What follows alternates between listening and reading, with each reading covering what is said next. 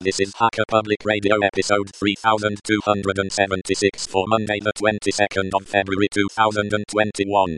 Today's show is entitled Deepgeek's Thoughts About HD Radio and is part of the series Information Underground. It is hosted by Deepgeek and is about 10 minutes long and carries a clean flag. The summary is Clark to read the post by Deepgeek. This episode of HPR is brought to you by archive.org. Support universal access to all knowledge by heading over to archive.org/donate.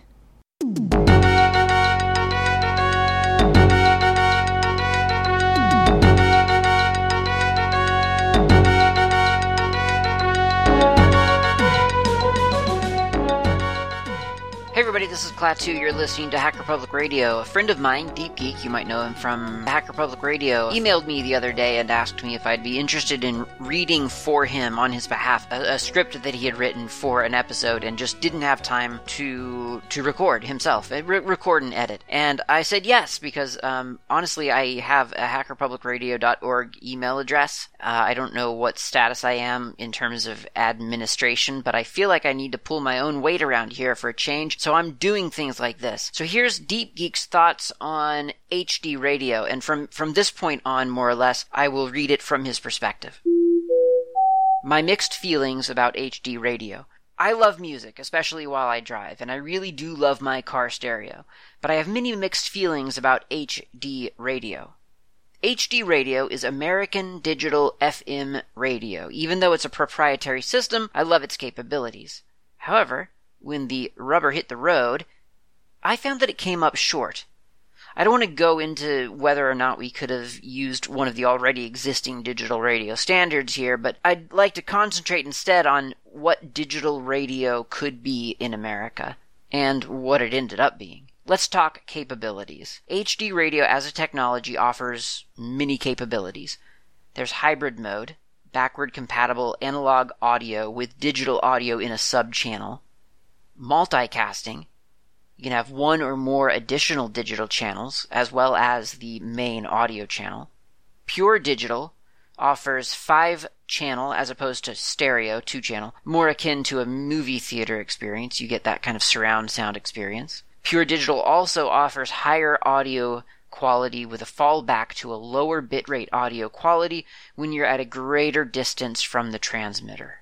I've listed these in order of how familiar they are with most users of HD radio in car receivers. Most people in America are experiencing the first two of these features, the hybrid mode and the multicasting. That is to say, the FCC has mandated hybrid mode for its backward compatibility with existing analog car radios, and most modern HD radio listeners have also probably noticed that when digital service is available, an indicator pops up on their car stereo offering 3 channels to choose from. HD radio commercials refer to this as the stations between the stations or under the stations. Often, an adult pop, or as they say, AAA format in the radio industry, will be on the analog and first HD channel with a news channel or a specialty genre like smooth jazz or Christmas music on a second or third channel. Now let's talk about quality and selection. Not being a fan of AAA radio, I have had the experience of converting a car to HD radio at Best Buy with a car I've owned before my current one. I wanted greater variety in what I could hear while I drove around, so I did this in order to have more channels. I also got, at the same time, the ability to plug a USB thumb drive full of MP3s into the stereo. In practice, this meant that I could listen to extra channels when close to New York City, and the ability to hear pre-recorded MP3s of my favorite classical and alternative music elsewhere. What I've noticed is that quality suffered. It turns out that when in hybrid mode, which is that first one, the backwards compatible one, when in hybrid mode, you are left with 96 kilobits per second of digital streaming. And there's a chart from a web page that shows the common multicasting configurations, which I'll link to in the show notes. So a common configuration is main analog content on 48 kilobits per second on channel 1, secondary audio content 48 kilobits per second on channel 2, and an additional 24 kilobits per second on channel 3. As most people who have generated their own MP3 files know, bitrate, like 48 kilobits per second, is the most important determination of audio quality. So what does a geek do when he finds himself up against the division of bitrate? Well, he creates a test file or two and encodes them in different amounts of bitrate to see what he can hear. I've noticed by doing this experiment that I can differentiate up to 128 kilobits per second. Can't really tell the difference between, say, 128 kilobits per second and 160 kilobits per second. Probably because I'm an old man, but hey, can't do anything about that. In actuality, does this really matter? Again, I'm blessed with location. At work, the location that I'm often sent to, I'm in range of both a classical station in digital as well as a local analog repeater. And I did indeed find that I would rather listen to classical on the old school analog FM rather than its 48 kilobits per second digital version. However, I don't mind listening to alternative at the lower bitrate, and I do like that same classical station through an iHeartRadio app, which plays it at 128 kilobits per second. I think it's time to concede that there needs to be an admission of, or a recognition of, what's good enough. For example, since I can't tell the difference between 128 kilobits per second and 160 kilobits per second, personally, for me, 128 kilobits per second is good enough. And while I believe that, again, good enough for me is 128 kilobits per second for classical, 48 kilobits per second for alternative, it might not be that way for other people. Let's talk about financial pressure for the media company.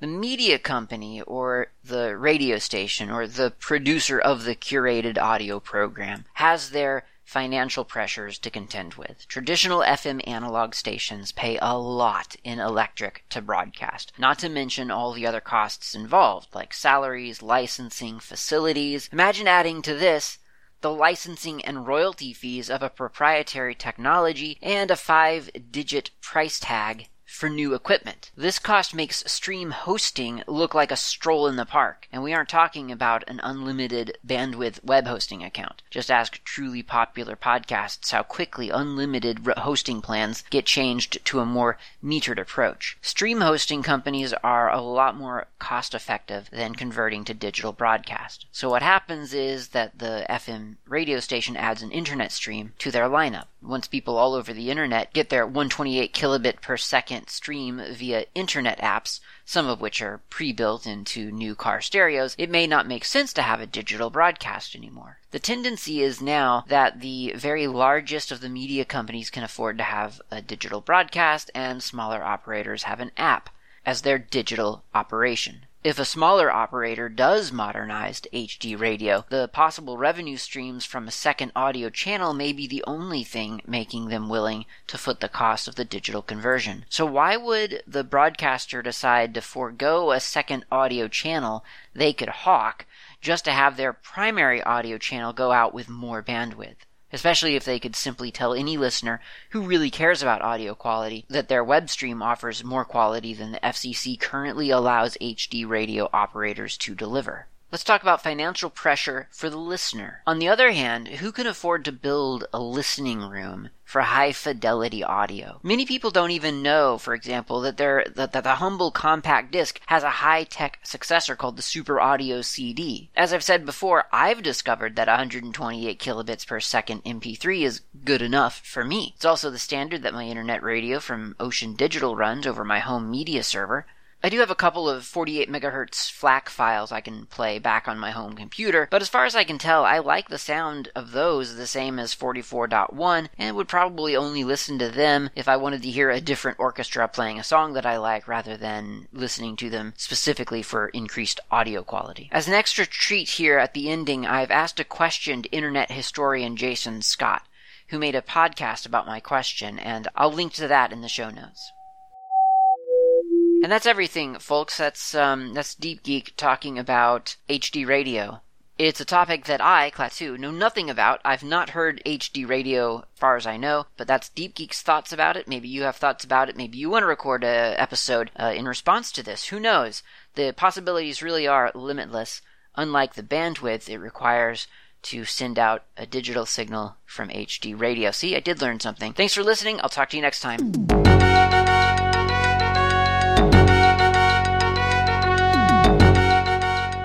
You've been listening to Hacker Public Radio at hackerpublicradio.org. We are a community podcast network that releases shows every weekday, Monday through Friday.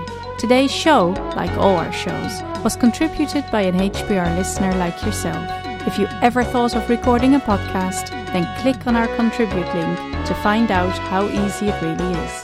Hacker Public Radio was founded by the Digital Dog Pound and the Infonomicon Computer Club and is part of the binary revolution at binrev.com. If you have comments on today's show, please email the host directly, leave a comment on the website, or record a follow-up episode yourself. Unless otherwise stated, today's show is released under a Creative Commons Attribution Share Alike 3.0 license.